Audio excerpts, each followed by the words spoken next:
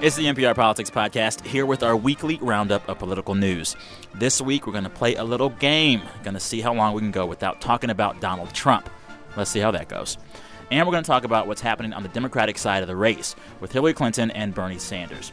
As always, we'll end the show with Can't Let It Go, where each of us shares something we just can't stop thinking about. Spoiler, someone's going to talk about Michelle Obama's new rap video. First, some intros. I'm Sam Sanders, campaign reporter here at NPR. And I'm Tamara Keith. I cover the White House and the Democratic side of the presidential race. And I'm Asma Khalid. I cover demographics and politics. I'm Domenico Montanaro, political editor. Okay, first up. So, Tamara, you guys talked a lot on the podcast earlier this week about Trump and how his rhetoric on Muslims and terrorism has changed the race. That was our episode Tuesday, if you missed it. But we have to counter-program a bit here because we don't want to do that thing that so many news outlets are doing right now, which is kind of all Trump. All the time. All the time. I mean, we were just discussing this, I think, even just in terms of what we want to talk about on the podcast. Is it so hard to talk about anything this election cycle without, in some ways, pivoting back to it? And the thing that happens is if attention moves away from Trump, he says something big and outlandish, and then he sucks all of the oxygen out of the political universe, and all anybody's talking about is him. And here we are again. Yeah, and look, some of the Republican candidates who are running against him have criticized the media. Some of the Democrats on the other side have criticized the media. I think a lot of people have had some criticism to say, you know, is this really the most important thing, especially when you talk about a ban on all Muslims, which is something that is not practical. It's not going to happen in Congress. All Republican leaders have come out to condemn it. So people wonder, are you just spending so much time on this one guy and giving him an even bigger platform? Okay. So, Tam, you've been following Hillary. What's the latest with her? For a long time, she joked about Donald Trump. She made jokes about his hair and her hair. And that changed. This week, her tone got very serious in Iowa, in Waterloo, Iowa. She said that what he's talking about, here we go again, talking about Trump, is not only shameful, but it's dangerous. In terms of the comments about Muslims. In terms of the comments about Muslims. And her campaign announced that on Tuesday in Minnesota, she's going to deliver a big speech. They're drawing a lot of attention to it, to lay out a counterterrorism strategy that protects the U.S. homeland from terrorist attacks. She is going to specifically focus on trying to prevent radicalization of people here in America. And also, I would argue, probably trying to make a little space between herself and President Obama, who has been struggling to reassure people on the fight against ISIS. Yeah, and there was also some interesting stuff from her on this in social media and in some email campaigns. There was the hashtag, was it Love Trump's Hate? And an email from one of her aides about being Muslim. Huma Abedin. Okay, what was that, Asma? I mean, well, she sort of said, I think the subject line was, I'm a proud Muslim. And this was who that said that? Huma Abedin, who's been one of Hillary's sort of closest confidants for many years. And it was a really sort of interesting subject heading, but then sort of went on to turn very quickly political. And I think in one of the emails, she was specifically asking people to buy those Love Trump's Hate bumper stickers, was it? Yes. For $1. And, wow. And the bumper sticker, so Hillary Clinton's campaign came out with this bumper sticker, Love Trump's Hate. Which feels very gay marriage campaign to me. Also, depending on how you emphasize the word, it could either be that you love Trump's hate or that love Trump's hate. I love what Trump hates. Exactly. It wasn't a capital T, so I think if you're reading it, you understand that it wasn't a noun. Thanks, Domenico. Wow. But when you're driving by real quickly on the side of the road, you know. Right. But, I mean, I think Hillary Clinton went to your point earlier, Tam, about, like, needing to separate herself from Barack Obama and the speech that she's making on Tuesday when it comes to terrorism. I think that it puts her in a very difficult position when the president's polling numbers when it comes to fighting terrorism have been down over the past year since ISIS's rise. I think that's something that she's going to have to deal with. I think, though, that her hope is that someone like Donald Trump or even Ted Cruz, for that matter, that their policies get more attention and she can wedge herself between to the right of President Obama's policy and to the left of what she feels is an extreme view. I feel like with all of this stuff, I see her less than the other candidates. Is she doing fewer appearances at all? Well, she's doing public events. She's also doing fundraising. Okay. But the thing and that's behind closed doors. The thing I will say about her events, though, is they are generally speaking not designed to be exciting. They're not designed to be newsworthy. They're designed to get front page headlines in in those states. The local papers. In the local paper, in the Waterloo, Iowa Which is newspaper. kind of an old strategy. Yeah, because I feel like on cable news, I'm not seeing her as much as I am Yeah, the but GOP it's not folks. a cable news primary for her. You know, when it comes to Republicans, it sort of is a Fox News primary. But I mean, you'll see Democrats though. I mean, Bernie Sanders the other night popping up on MSNBC, just randomly stopping by to do an interview with Rachel Maddow, and that's the kind of thing that you'll see underneath. Unless you're watching MSNBC because that's your audience, or because you're a Fox News watcher. If you're not watching those things in prime time when most of their audience is home from work and watching, you're not seeing this alternate primary that's going on. Yeah. Hillary Clinton did go on Seth Meyers' show this week, but she is less exposed. And the other reason, just to get into a little media criticism here, is cable likes a horse race. And there isn't as much of a horse race. There aren't as many horses on the track on the Democratic side, and so the Democratic side of the race gets a lot less attention. Yeah, I mean, there's only so much you can talk about the one New Hampshire primary where Bernie Sanders is leading in a new poll over Hillary Clinton and is maintaining something of a lead over her, as opposed to where Hillary's doing well in Iowa and some of the southern states where she has what people think to be somewhat of a firewall. Speaking of Bernie Sanders, I followed him around Baltimore on Tuesday of this week. He did a walking tour of the Sandtown neighborhood in Baltimore. This is a neighborhood where Freddie Gray grew up, and it was a neighborhood that had some rioting and looting after his death in police custody. So the most interesting tidbit of news from that day is, in fact, what Bernie chose not to really talk about. So he does his walking tour, sworn by press and ministers. But after a closed-door meeting with black pastors, before a press conference, one of his press secretary, Simone Sanders, who was of no relation to him, before the press conference, she gets on the mic, where she doesn't even know the mic's alive, but she says this. Questions about the meeting, questions about Baltimore, why he came. If you want to ask about Chicago, we have a statement on Chicago that we put out a couple days ago, so you can definitely ask about Chicago. Don't ask about ISIS today. I mean, it's not on topic. So if it comes up and he wants to talk about it, the senator will let you know. But I appreciate if y'all stay on topic. Y'all, when I tell you my jaw dropped, it hit the floor and rattled.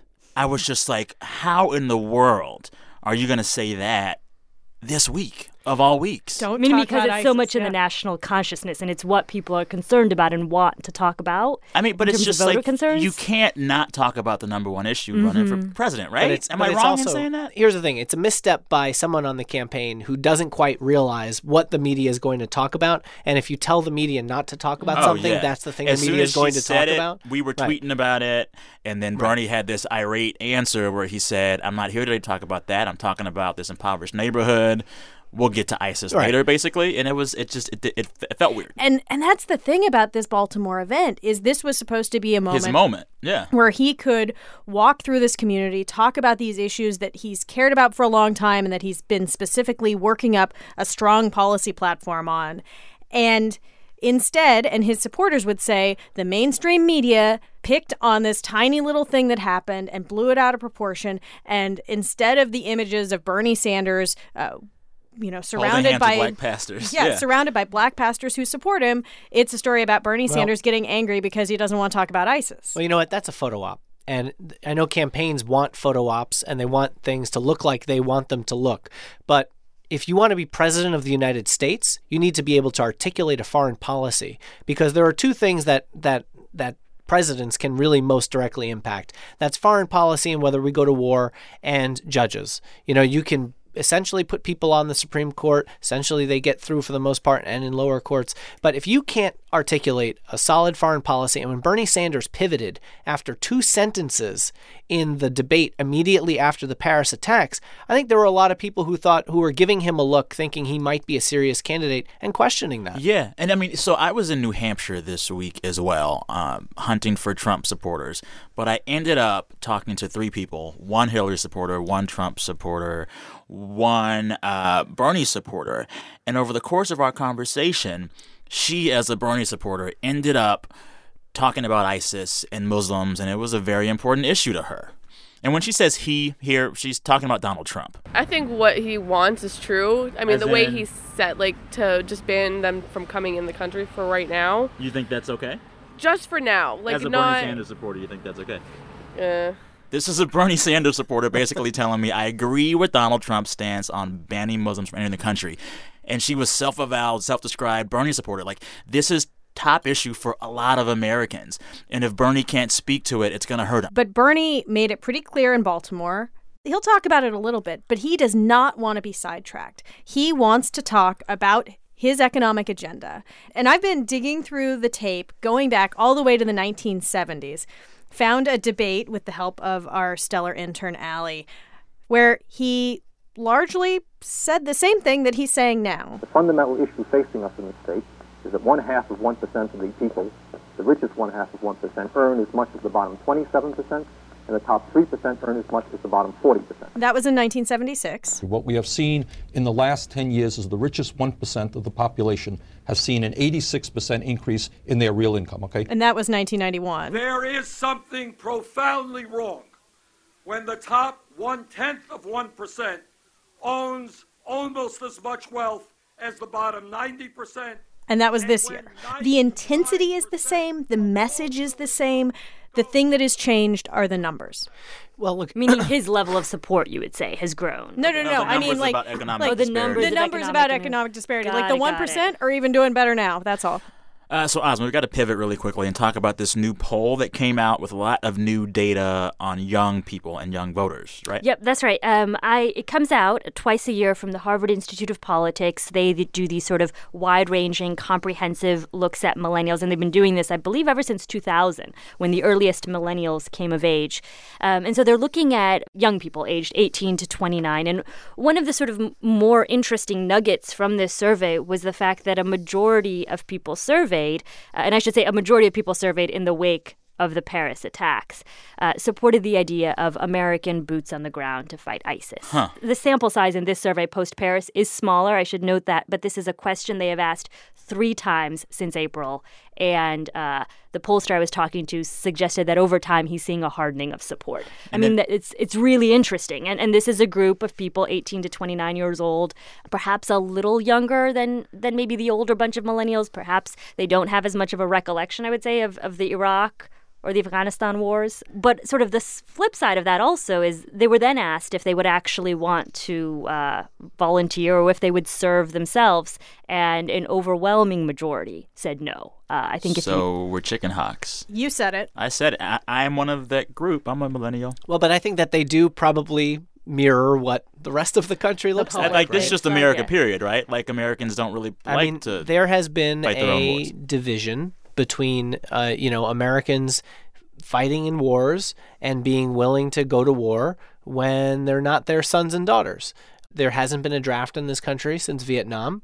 You saw the results of that with protests in the streets because people had a real connection to it. People talk about the greatest generation coming out of World War II. That's because everybody knew somebody who was fighting in the war. That is not the America we live in. We live in an America where people go off and fight wars and, keep the country safe and free, that you might not have any idea of a person who's gone to war. I think the other thing to caution here is that this is all really fresh. Mm-hmm. We just had an attack on American soil on a soft target, and we talked about this a lot in the other podcast, but there's a lot of fear. And the emotion is more raw now than it's been any time in the last decade. And speaking of fear, I was in New Hampshire for about a day and a half, and I went to the Red Barn Diner in Manchester, New Hampshire. Thanks for the tip, Ozma. And I spoke with a guy, Jim O'Rourke, 81 years old, was in the Army 22 years, and he was talking about why he likes Trump. And it's a lot because of his stance on ISIS. And he told me that he has never been this scared before as he has been now for ISIS. I fought in the Korean War, the Vietnam War. I have 2 Purple Hearts. But this time, I'm afraid for the whole country. I'm afraid for our kids, our grandkids, and everything else. What's coming? And so because of that, he says that he supports all of Trump's stances on Muslims, on ISIS, and he supported the ban on Muslims, and I kind of pushed him on that. How do you define who is or is not a Muslim? How would you define it? Yeah, whether an individual is a Muslim or not? Yeah. Does he go to the mosque? Does he pray 5 times a day? But, like, I'm a Christian. I don't go to church. You know what the Muslims do? They have to. Okay, so just a bit of truth squatting. I mean, I am Muslim. I grew up in a Muslim family, and there's a lot of different types of Muslims. There are your 5 times a day praying Muslims. There are your Muslims who show up on the big holidays at the end of Ramadan only. I mean, I think that this idea that every single Muslim is incredibly orthodox is just factually not true. And we had this talk for like 20 minutes, and it made me realize, like, what Trump is saying, some people are saying it's out there, it's too far. But a lot of this stuff that he's saying makes a lot of sense for a lot of people. People want, when they're scared, like a lot of people are feeling fear, they want something like bomb the expletive out of them, like Donald Trump says, or ban everyone because it's Muslims who are doing this, so let's keep them all out. That's a nice, easy way for people to feel like they think they know what's going on. And for a man like that, for his generation, they're used to wars that are state actors against state actors. And they were in uniforms. You know who to fight. Right. You know? But, this idea of terrorism that might be homegrown without even a link to another country, and there's no one to blame for it in a very easy way with very easy solutions, that's a very, very scary proposition for a lot of people. All right, now it's time for Can't Let It Go, our weekly segment where we each talk about the one thing we cannot stop thinking about. Asma? So the thing that I can't let it go actually came out of the Harvard study that we've been talking about. It has really nothing to do with politics, but it was kind of an interesting nugget that was in there that kind of intrigued me. Do tell. I know, Sam, so I don't know how you're going to feel about this, but because I know that you and I perhaps have a little bit different opinions about social platforms, social media platforms, in particular Snapchat. Yeah. And so I know everyone's talking about Snapchat and how, thank you. Sam I'm glad, doesn't get it. Sam doesn't get it. That makes me feel I'm better. on Snapchat, but I don't actually know how it Okay, works. so Snapchat star. The interns do it for me. Is Oh. that? That Shout out makes to me the feel terms. better. Love That's y'all. Because you're not Yeah. 20 years old. I know, right? So in this poll, they asked Thank you. 18. So in this poll, they asked 18 to 29-year-olds, which of the following platforms do you have an account on? So number one, any guesses? Instagram? Facebook.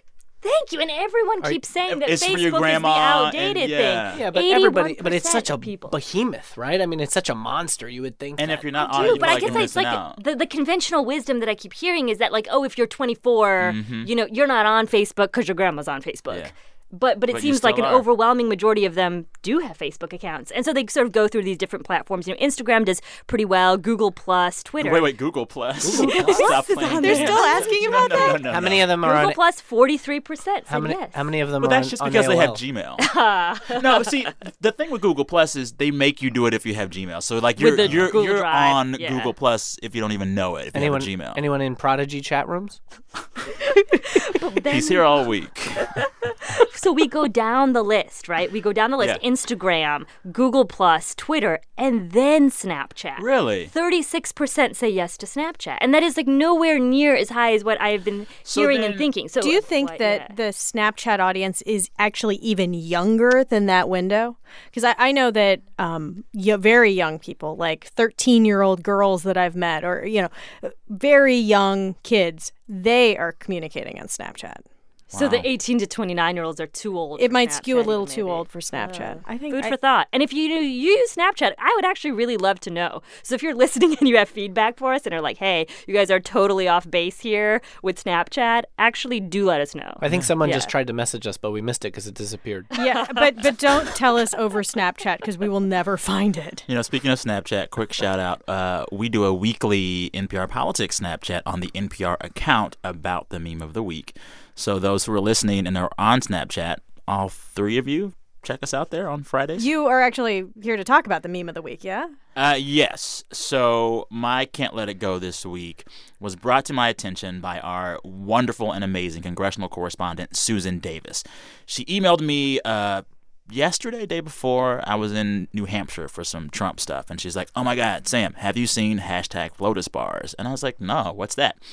It is this trend that's taken off after First Lady Michelle Obama and an SNL cast member made a college humor video where the First Lady raps, urging people to go to college. We have a bit of it right here. FLOTUS on the track. Southside Chicago, we all know we had to do overtime every night to make it tomorrow. And everyone could really make their dream true. Hey kid, listening in Michigan, that could be you.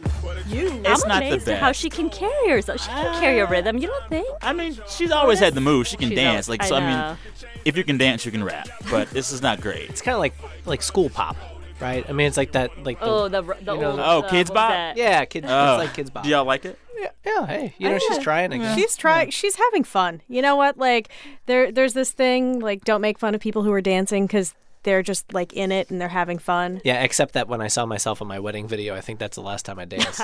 That is why I have not yet watched my wedding video, and it's been 10 years. So this was not the extent of the rap. So once this rap video came out, Twitter had fun with the still image of the First Lady behind the microphone, and the hashtag Flotus bars took off, and people made up lyrics for the First Lady. A few of them were quite funny. There was one that said, "I'm Mama, Miss Obama, usually rock the Prada, First Lady Armada." I think we need some cute. beats. No, we Can we don't. get some beats? So I saw one from Susan herself. Did you see that one? No, what did Susan do? Pull it up. Oh Pull my it gosh! up. Does anyone have their phone here? We My- got Susan's was good. It was Was it about on Twitter? Yeah, she posted it, and it was on having veggies. Do you want to read it or? Oh, Susan. Yeah, go ahead. She says, "Here's mine. Eat my veggies from organic farms. Who needs guns when you got these arms?" I need to hear a little better. Yeah, a little more. Come harder with the Domenico. I'm sorry, it was a little too poetry. Is that what you? I'm not rapping this. From the diaphragm. You got this. Try it again. I'm not doing it. Come on. Domenico, what's yours? Well, I know we had said at the top of this that we were going to try hard not to get to Donald Trump, but of course we did. And the thing that I have to tell you that I can't let go this week is the fact that Republicans are waiting and planning for a brokered convention. And I think that the rules are something that a lot of us who love the rules and love things like delegate allocation are going to start to get a lot of attention in the next couple months. So define brokered convention for us. Well, that's when there's a floor fight, essentially, at the convention. Convention's supposed to be sort of a beauty pageant where, you know, you show up and, hey, here's our guy or here's our woman, and they make their convention speech and, you know, they try to build momentum going into the general election. But it's really about delegates and votes. These are people who were assigned to that candidate based on the results in various primaries, and they all get together and they vote for that actual nominee. Now, what happened in 2008, for example, with Barack Obama and Hillary Clinton, because Hillary Clinton had conceded to Barack Obama, all of her delegates, she rallied them together and by acclamation said, let our nominee be Barack Obama. It was a nice moment of unity. Yeah. Now, that unity may not be what we see at this Republican convention if Donald Trump is still the guy winning a lot of these delegates. So what happens in that scenario? Like, really quickly. Well, the big problem for Republicans that they changed this year is that they decided to bind a lot of the delegates to try to get a front runner a better chance of winning so that this thing didn't drag on for so long. So that helps Trump? That could help Trump if he winds up winning, 20-25% of the vote that he's been getting, especially in a really big field. He could wind up going into convention with a quarter of the delegates already bound to him and, with everyone else maybe not coalesced around another candidate. So do you have your delegate spreadsheet ready to go at this point? It is getting hot off the copier at this point. We are finalizing what the rules are in all of the states. We're talking about things like proportionality and thresholds of 15 to 20% and winner-take-all states and how those have changed. It's going to be so much fun. I just never want to hear superdelegates again. So superdelegates don't exist on the Republican side. Oh, good. And we already know that the superdelegates on the Democratic side, that Hillary Clinton has a 45-1 advantage over Bernie Sanders, who's actually never been a Democrat. So he doesn't have the same ties that the Clintons do to the campaign. Interesting. Yep. Interesting. All right. Tam, what's yours? Mine is Serial. The mega successful podcast is back. Okay, can we not have spoilers? I haven't heard it yet, the first Okay, episode. I don't know what counts Everyone as dies a at the end. spoiler. Oh, come on. I'm kidding. But I think that enough of it has been on cable news that nothing I'm going to say right now is truly a spoiler. But it is about Bo Bergdahl. As you might remember, he is this soldier who wandered off of his base in Afghanistan and was picked up by the Taliban, was held captive by the Taliban for 5 years. And then last year, the White House, President Obama, did a trade. There was a prisoner swap, 5 Guantanamo detainees for Bo Bergdahl. And what started out, in theory, as a positive story, the White House thought it was going to be a very positive story, almost immediately turned into a firestorm of controversy. And now Serial the podcast is going to dig deep, deep, deep into this.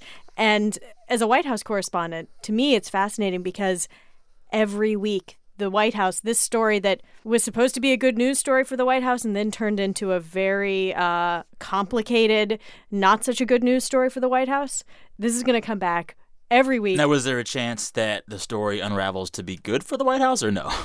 Anything is possible. I mean, anything is possible. Well, the fact that the White House is probably not all that thrilled with having to, find out as a surprise every week what the potential news might be as everyone else downloads it, that's never fun for a White House press person. So can I ask you just a real quick question? Yeah. Because I'm curious about this. Do you feel like from the first episode you've heard so far that there could be political implications, being that this is, Bo Bergdahl's story is so tightly knit with the Obama White House legacy? Absolutely. And this could carry over to, say, sort of Hillary Clinton, or sort of what we'll see. I don't know that it would necessarily carry over to Hillary Clinton, but anytime the president's ratings go down, that does hurt a Democrat. Yeah. And I don't know if this podcast is going to make his ratings go down, but I do know that the White House, based on the promo inside the first podcast, the White House and its role in this is going to get some light shined on it. Listen, it's a podcast.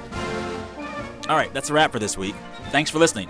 And we want to remind you that you can hear a lot more of NPR's political coverage if you turn on your radio. Yes, your radio. Tune into your local public radio station or stream us online. We're on NPR's Morning Edition and All Things Considered, talking about this kind of stuff all the time. Or you can also find us on Twitter. Let us know what you'd like to hear on the show. We're all there. I'm Sam Sanders, campaign reporter here at NPR. I'm Tamara Keith. I cover the White House and the campaign. And I'm Asma Khalid. I cover politics and demographics. And I'm Domenico Montanaro, political editor. We'll see you next time on the NPR Politics Podcast.